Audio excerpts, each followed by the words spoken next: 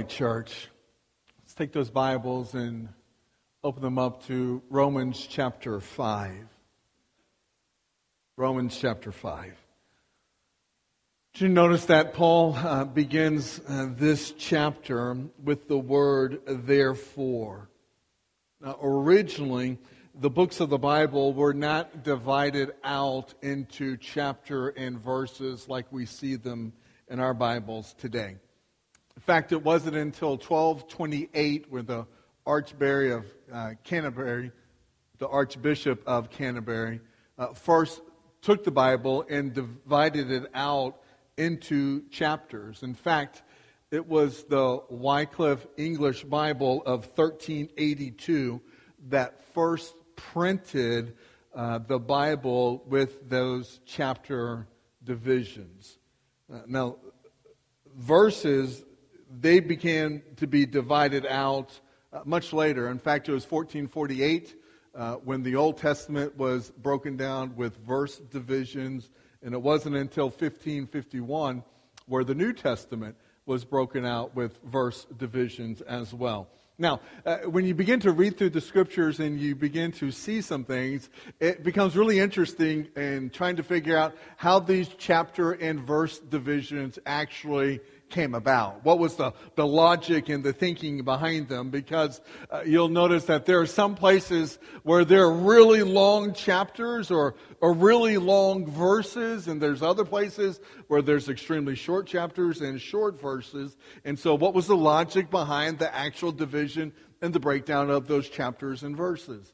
The answer to that is I have no idea. I mean, you just look at it. A lot of places doesn't make sense. You look at the longest verse of the Bible. I try to ask my Bible study class this morning, do you know where the longest verse of the Bible is? A lot of blank faces, kind of like the looks that I'm getting right now. Would you be surprised to know that that actually comes from the book of Esther? Esther, in our English translation, has the longest verse recorded in the Bible. Esther chapter 8, verse number 9. In the New American Standard from which I preach and study from, that verse has 81 words. 81 words. And now, for trivia's sake, for those of you that like this kind of information, I want you to know that Esther chapter 8, verse number 9 is not the longest verse of the Bible, at least not in its original language. The longest verse in the Bible in the original language would be Revelation chapter 20, verse number 4. Whereas Esther 8, verse number 9 has 48 words in its original language. Revelation chapter 20, verse number 4 has 58 words. When we talk about the longest, we also have to give consideration, what's the shortest? Most people are aware that the shortest verse of the Bible is the verse that says what? Yeah, you all know that one, right? That's the easiest one to memorize, verses of the Bible. I got mine down. Luke chapter 11, verse number 35. Jesus wept. However, for trivia's sake, in the original language, that is not the shortest verse of the Bible. In fact, the shortest verse in the Bible in the original language is 1 Thessalonians chapter 5, verse number 16. Our Bibles translate it as rejoice always or rejoice continuously.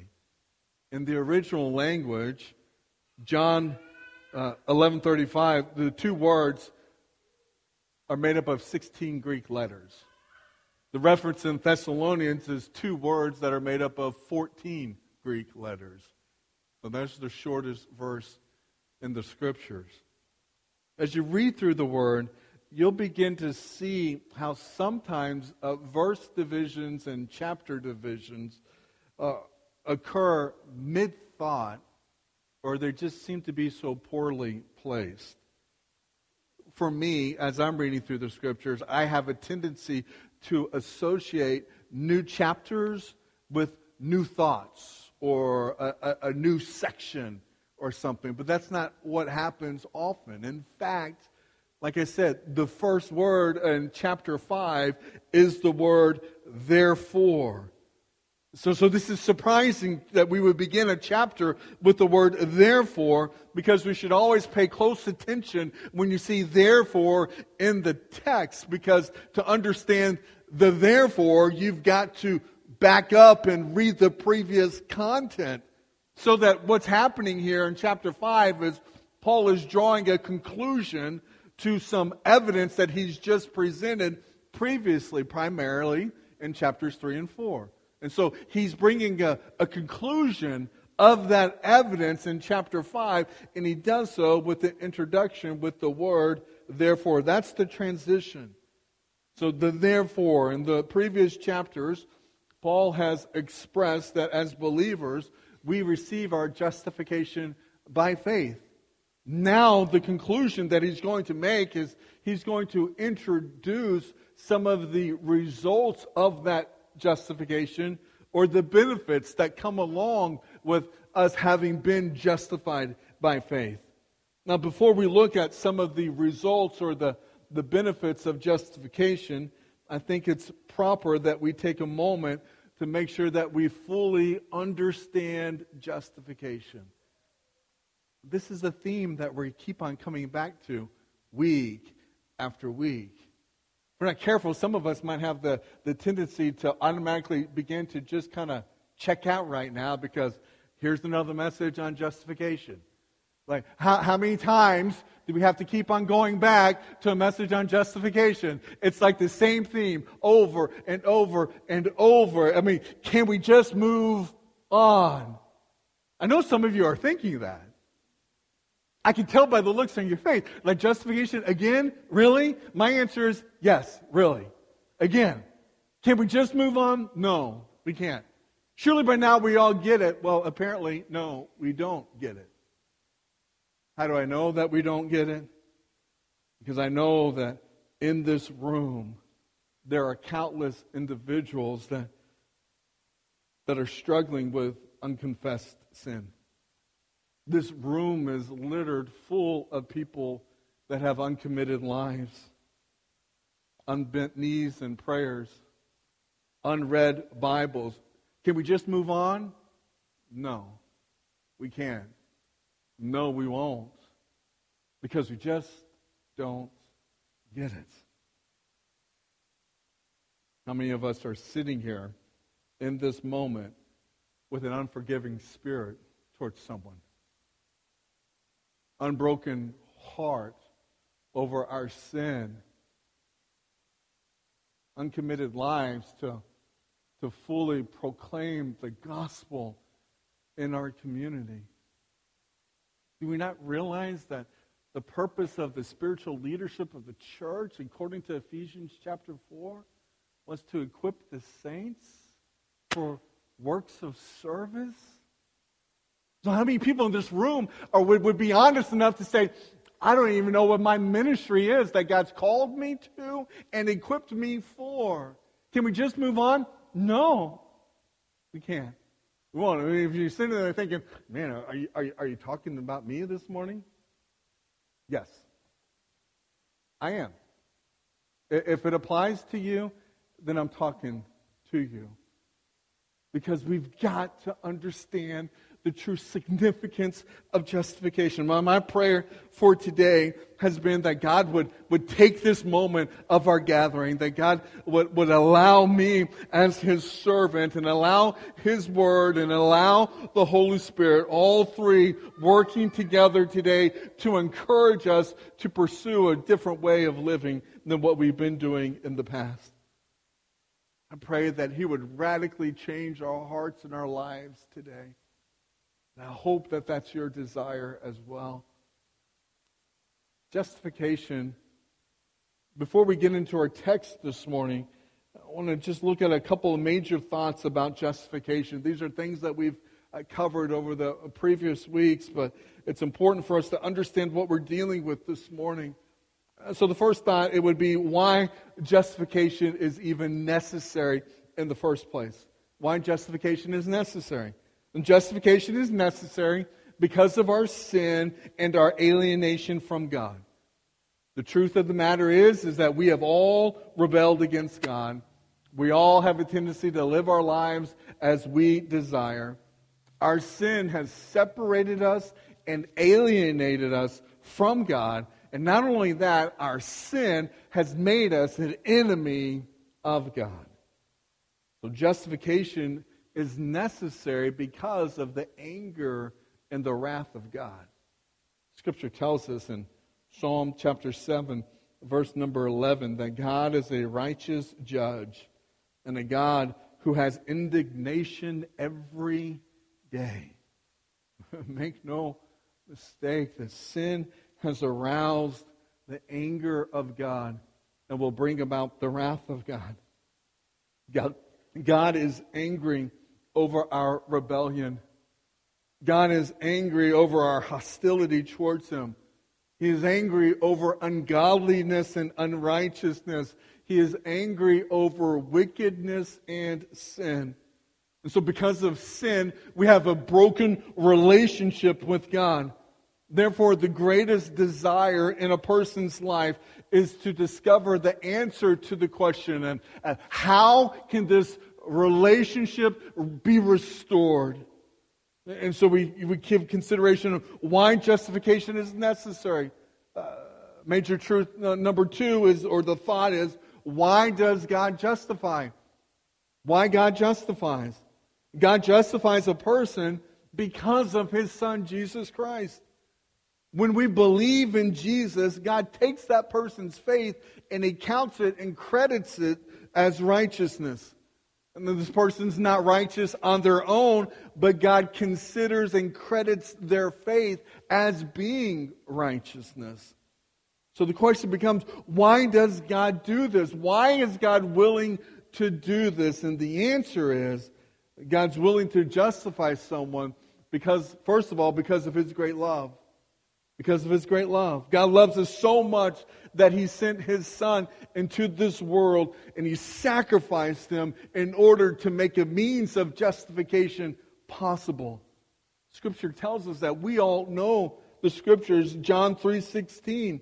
For God so loved the world that He gave His only begotten Son, that whoever believes in Him shall not perish but have eternal life. Next week we'll get to Romans chapter 5, verse number 8. But there it says, but God demonstrates His own love towards us, in that while we were yet sinners, Christ died for us. So God is willing to offer justification because of His great love. Number 2 would be God's willing to offer justification because of what His Son, Jesus Christ, has done on our behalf. Jesus has secured the ideal righteousness for man.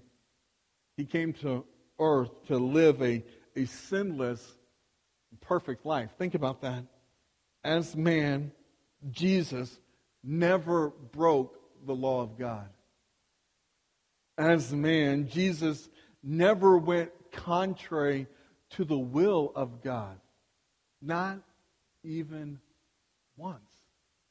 And so, Jesus stands before God and before us as the ideal man, the perfect man, the perfect demonstration of righteousness. And so the reality is that Jesus came to dwell among us, to live as that perfect example, and then to ultimately to die for us. And as the ideal man, or as the perfect man, or as the perfect righteousness, only Jesus could take the sins of the world upon Himself at the cross of Calvary. And so how could His death stand for everyone? It stands for everyone because Jesus exchanged places for our sin. That's why Scripture tells us, 2 Corinthians chapter 5, verse number 21 says, He made Him who knew no sin to be sin on our behalf, so that we might become the righteousness of God in Him. Jesus bore the wrath of God against our sin. He took on the condemnation for everyone who believes. Again, he was able to do this only because he was the ideal man, the perfect man. And so because he was the perfect man, then his death could stand for everyone. And so when someone believes in Jesus, when they put their faith and trust in Jesus, then God takes that person's belief and He counts it as righteousness. In other words, He takes that person's belief and He counts that person as being righteous in Christ. Not only does He take their faith and He credits it as righteousness, He also counts it as the death of Jesus. That person is considered to have already died in Jesus, have already paid the penalty of sin through the death of our Lord. That's why John 3:16 says that they have eternal life. Not that we will possess it one day, is that we're currently possessing it today. We've stepped over from the temporary and entered into the eternal, and that is life with the Father based upon our faith and trust in His Son. And so God takes that person's faith and He credits it as righteousness. So why justification is necessary? We see why God justifies, and then we have to consider how does God justify? And that word justify, let's back up here. That word justify is a legal word that's taken from the court system. It pictures somebody being on trial before God. That person is being viewed as having committed the most heinous offense, the worst of all crimes. What is that crime? They rebelled against God. They're in enmity with the Father. They have a broken relationship with God. They're actually not His friend, but His enemy. So how can that relationship be restored? Well, we understand things like within the human courts, if someone is acquitted, they're declared innocent. But that's not true within the divine court. When someone appears before God, they are anything but innocent. They know it. God knows it. Everybody else knows it. And that's ultimately, that's the essence of Romans chapter 1 through chapter 3. That we're all unworthy. We all stand condemned before God because of our sin and alienation from Him. But when someone takes their faith and they place it in the Son, God takes that person's faith and He counts it as the righteousness of Jesus. Which means that God counts that person. He judges that person. He treats that person as though they were innocent. The person is not made innocent. They're guilty. But God treats them as innocent. So our justification is not simply the guarantee of heaven some point in the future, as wonderful as that is, right? But there's more to it. Justification is also a source of tremendous blessings in our lives right here and right now. And so Romans chapter 5 verses 1 through 11, there we find some of the most detailed theological discussion of both what it means to be justified or how we are justified and what the result or the benefits of that justification. We're going to see two major sections in these 11 verses. In verses 1 through 5, the text that we'll deal with this morning, we will see what the result is of our justification, or what the benefits are of justification. And the benefits we're talking about right here and right now. Next week, as we gather, we'll break down verses 6 through 11, and there we'll see how God accomplishes justification. But for this morning, chapter 5, verse number 1, we begin with understanding the benefits or the results of justification. The first benefit of justification is peace with God. Verse 1 says, "Therefore, having been justified by faith, we have peace with God through our Lord Jesus Christ." Now, the verb translated "we have" is in the present tense. It's indicating something that is already in the possession of the one who believes. So peace with God is established the moment that we put our faith and trust in Jesus Christ. I want you to understand that the peace that Paul is speaking about here is not subjective, it's objective. Or in other words, it's not a feeling, it's a fact.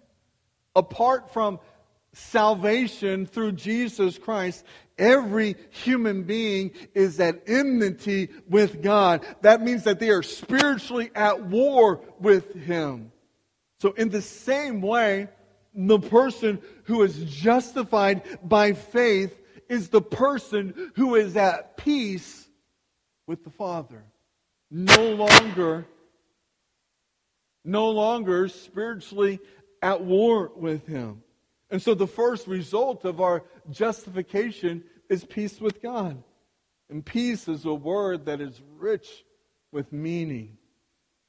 To have peace with God ultimately means to be in a relationship with God, one in which all the hostility that has been caused by our sin, that relationship, all that hostility has been removed. To be at peace with God means that we are no longer under the wrath of God. The only way that we can experience that kind of peace is faith and trust in Jesus Christ. So our Savior, besides Him being the agent of peace in our lives, is also the one, according to verse number 2, that says, through whom also we have obtained our introduction by faith into this grace in which we stand. And we exalt in the hope of the glory of God. You should notice that the second benefit of justification is access into the grace of God.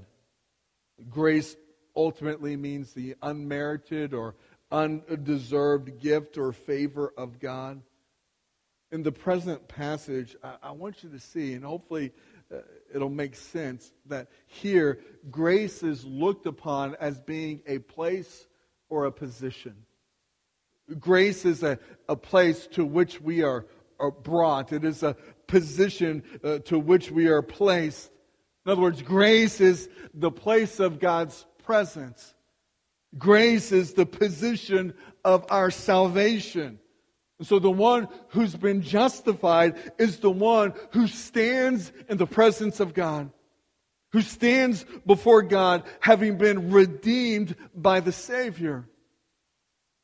This is the one who stands as co-heirs or joint heirs with Jesus Christ.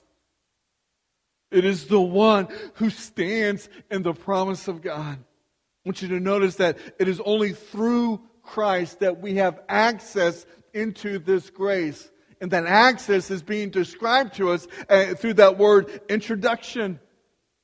Introduction. It says, through whom also we have obtained our introduction by faith into this grace in which we stand. The word introduction means to bring to. It means to move towards or to be presented to. The thought here is that of being in a royal court and being presented or introduced to the King of Kings. This term is found here, and the only other place that it's found in Scripture is the book of Ephesians. And so in Ephesians chapter 2, verse number 18, it says, for through Him we both have access in one Spirit to the Father. And then in chapter 3, verse number 12, it says, in whom we have boldness and confident access through faith in Him. Scripture is telling us is that Jesus is the one who throws open the door into the presence of God. And He is the one, He is the only one that can present us to the Heavenly Father. And so to understand how Jesus grants us immediate access to the King of Kings, then we need to go back to the beginning. And we need to go back to the beginning to see how that immediate access was removed from our lives. And so to go back to the beginning is to go back to the story of Adam and Eve. We know how they sinned against God. We know that God drove them out of the Garden of Eden, which ultimately resulted in them no longer having immediate access to the presence of God.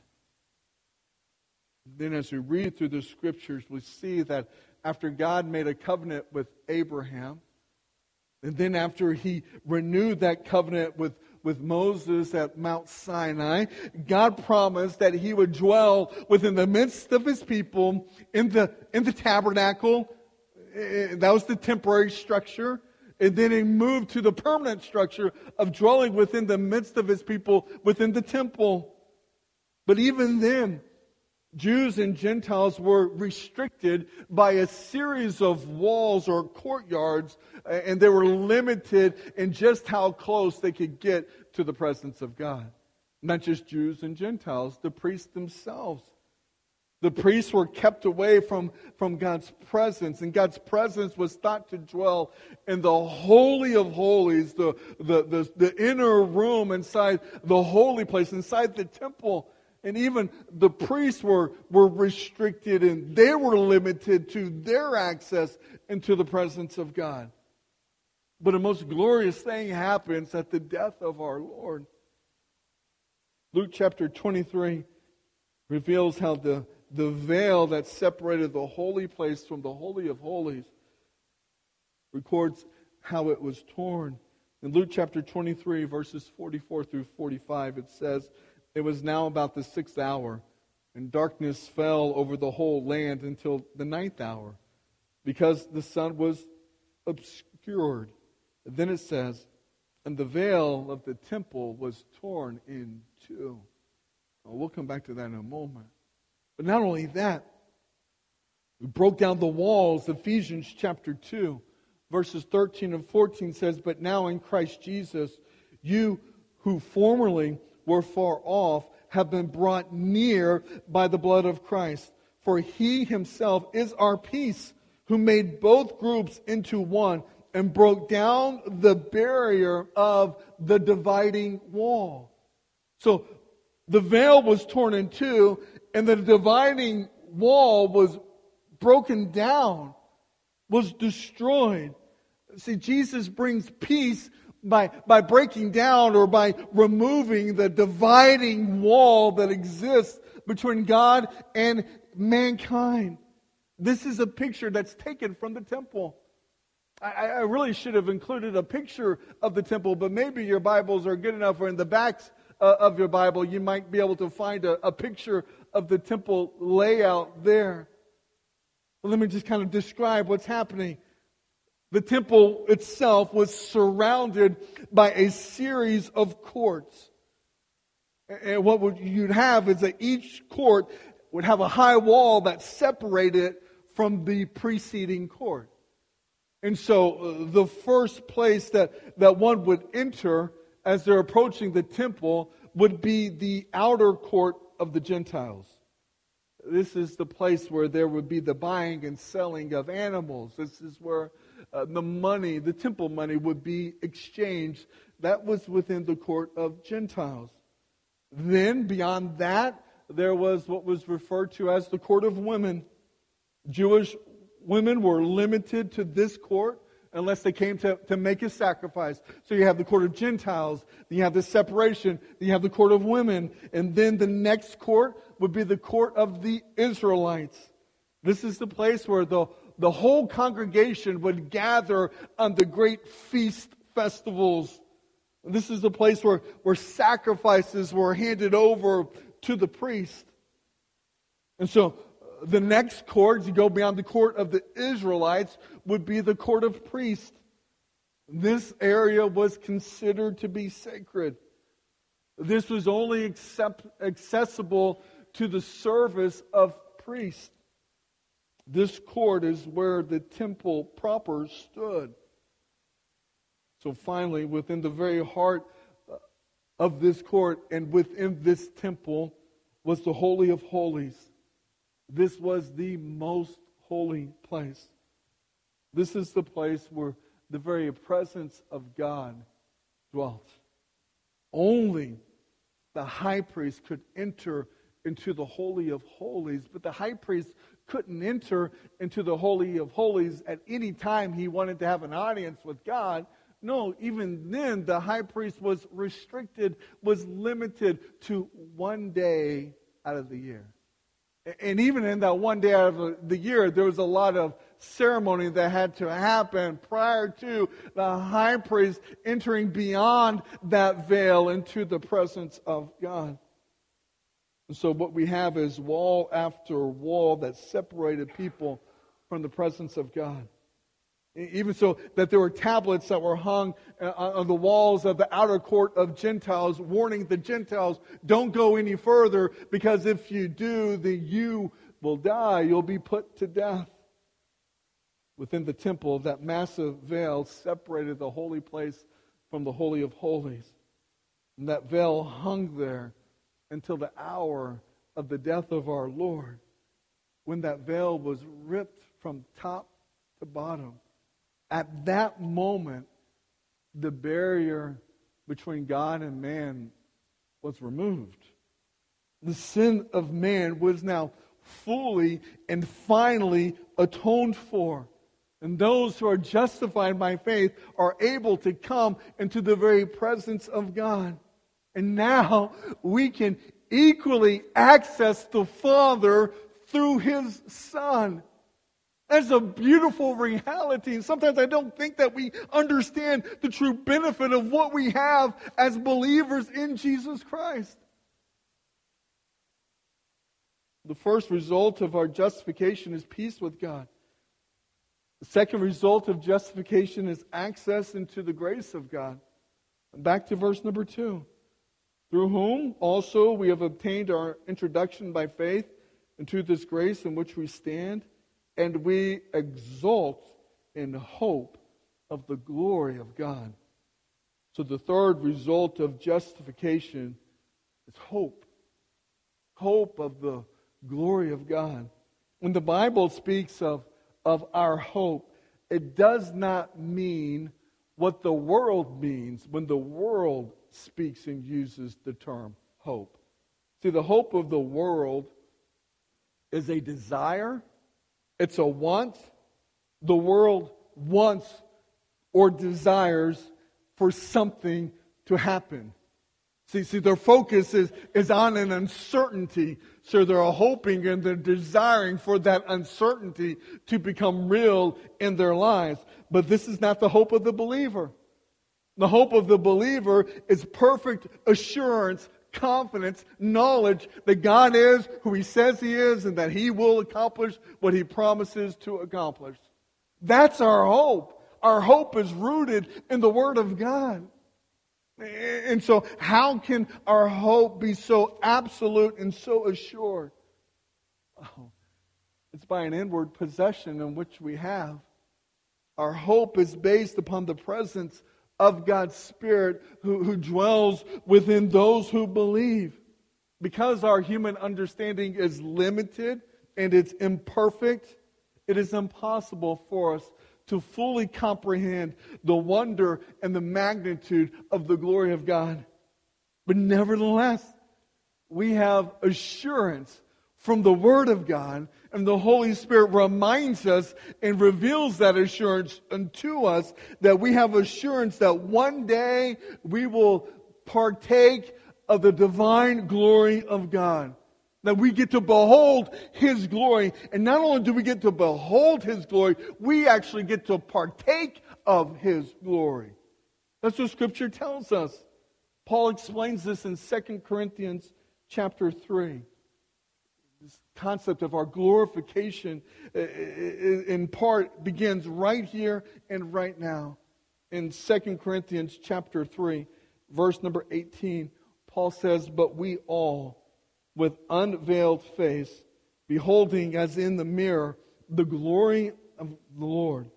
We are being transformed into the same image from glory to glory, just as from the Lord, the Spirit, to the glory of His own divine holiness and perfection will radiate in us and through us throughout all eternity. What a beautiful thing that occurs with our justification. Because we're justified by faith alone, in Christ alone, we have peace with God. We have access into the grace of God. And we have hope. But Paul's not done. He's not finished. There's more. Look at verse number 3. Verse number 3 says, and not only this, but we also exult in our tribulations, knowing that tribulations bring about perseverance. And perseverance, proven character. And proven character, hope. And hope does not disappoint, because the love of God has been poured out within our hearts through the Holy Spirit who was given to us. So the fourth result of our justification is our ability to exult in our tribulations. Exalting in tribulations. The word exalt is the same word that's used in verse number 2. It carries with it the idea of jubilation, excitement, rejoicing. So in addition to exalting in the certain hope of the glory of God, we're also called to exalt in our tribulations. Now, tribulation has the underlying meaning of being under a great amount of pressure. This term is the term that's used to describe the process of squeezing oils to extract, or squeezing olives to extract the oil, or pressing grapes to extract the juice. So the tribulations to which Paul is speaking of is not the common troubles that are faced by everyone. That's not what he's talking about. Rather, he's referring to the troubles, the tribulations that we face as believers because of our faith and trust in Jesus Christ. One of the less attractive promises that the Bible offers to those that believe in Jesus is the promise that those who believe in Jesus and who are faithful in following Jesus will face persecution. A promise that we don't tend to want to embrace, but it's a reality. Paul wrote to Timothy, and he tells him in 2 Timothy chapter 3, verse number 12, says, all who desire to live godly in Christ Jesus will be persecuted. The promise. And so, with that understanding of what's to come for those who desire, right, for those who desire to live godly, with that understanding, then we should be able to rejoice in our tribulations. We rejoice in our tribulations because those tribulations or those hardships serve as evidence of our faithful living for the glory of God. And that in and of itself is blessed and rewarded. The Christian should also rejoice because of the great benefits that come with tribulation. And Paul points those benefits out to us in this text. It says tribulation brings about perseverance. Perseverance is the idea of endurance. It's the ability to continue on in the face of strong opposition and of great obstacles. So tribulation brings about perseverance, and perseverance, proven character. Proven character simply means proof. It's the evidence. In the present context, it's the proof or the evidence that our proclamation to be a Christ follower is a true and genuine proclamation. So tribulation brings about perseverance, and perseverance is the proof. It's proven character. And proven character, hope, and hope does not disappoint. See, for the believer, tribulations work for them rather than against them. As believers suffer for the cause of Christ, they develop perseverance. And that development of perseverance kind of deepens their character. And a deeper, proven character results in our hope or our confidence that God will see us through whatever it is that He's led us to. And so a believer's hope, since it's centered on God and His promise, text says our hope does not disappoint. And the reason why this hope does not disappoint is because that God has poured out His love into our hearts. That's what the text says.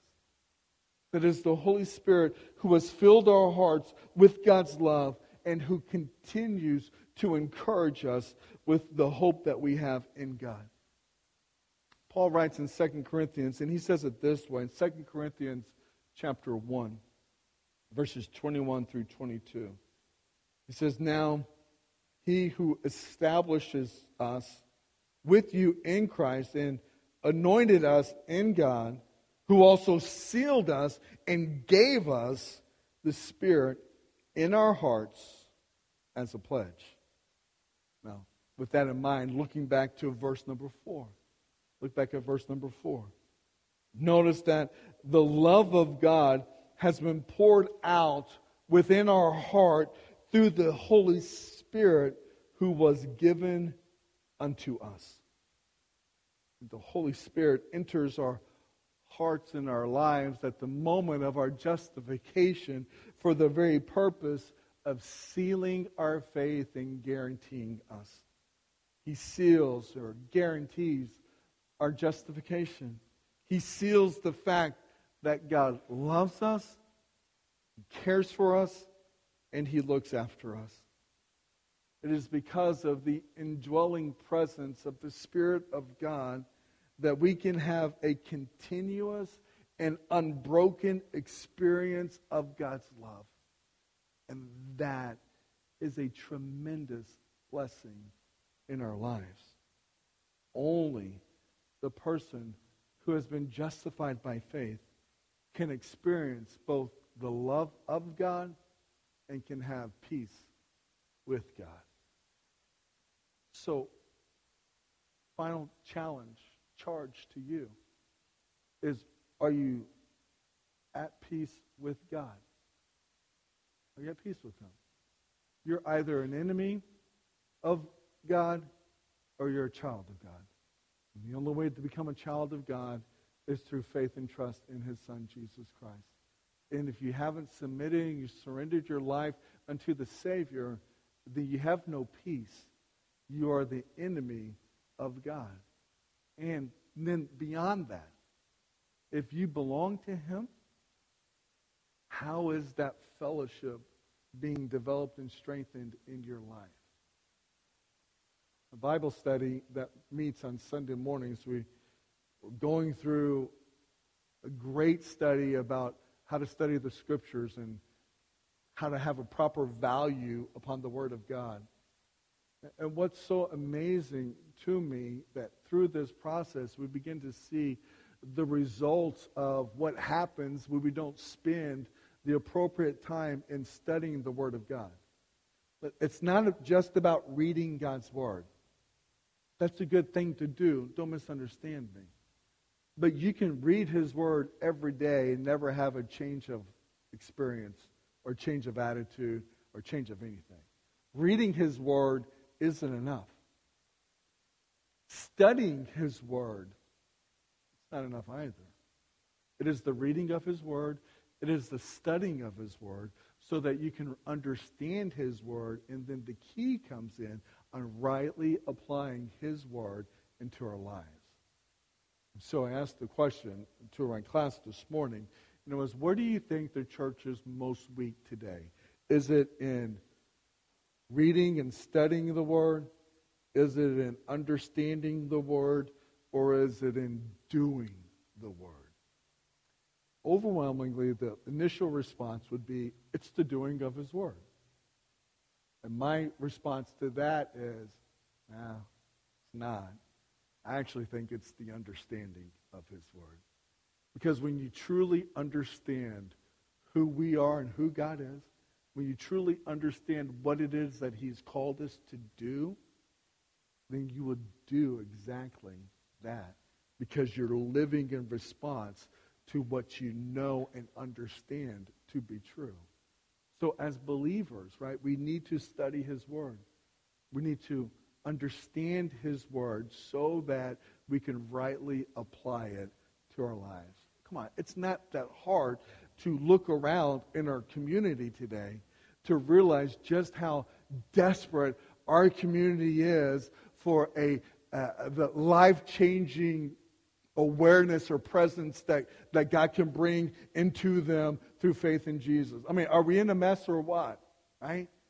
To see the things that are happening within our culture today doesn't make a whole lot of sense, other than it makes a whole lot of sense understanding that a depraved mind will chase after things that are wicked and impure. But we who know, right? We who know the truth, we who have experienced the truth, we who know God's love for us, who have experienced His love in our lives, who are aware of what He's called us to do. Why is it that we are so unwilling to do whatever is necessary to take the gospel and share with other people? Why is it? Why is it that we can be faithful to attend, but unfaithful in actual serve? I don't understand. I don't have the answer. All I know is that it grieves me and it breaks my heart to know that there's so much more that we could be doing for the kingdom of God. And it's not just about being doers only.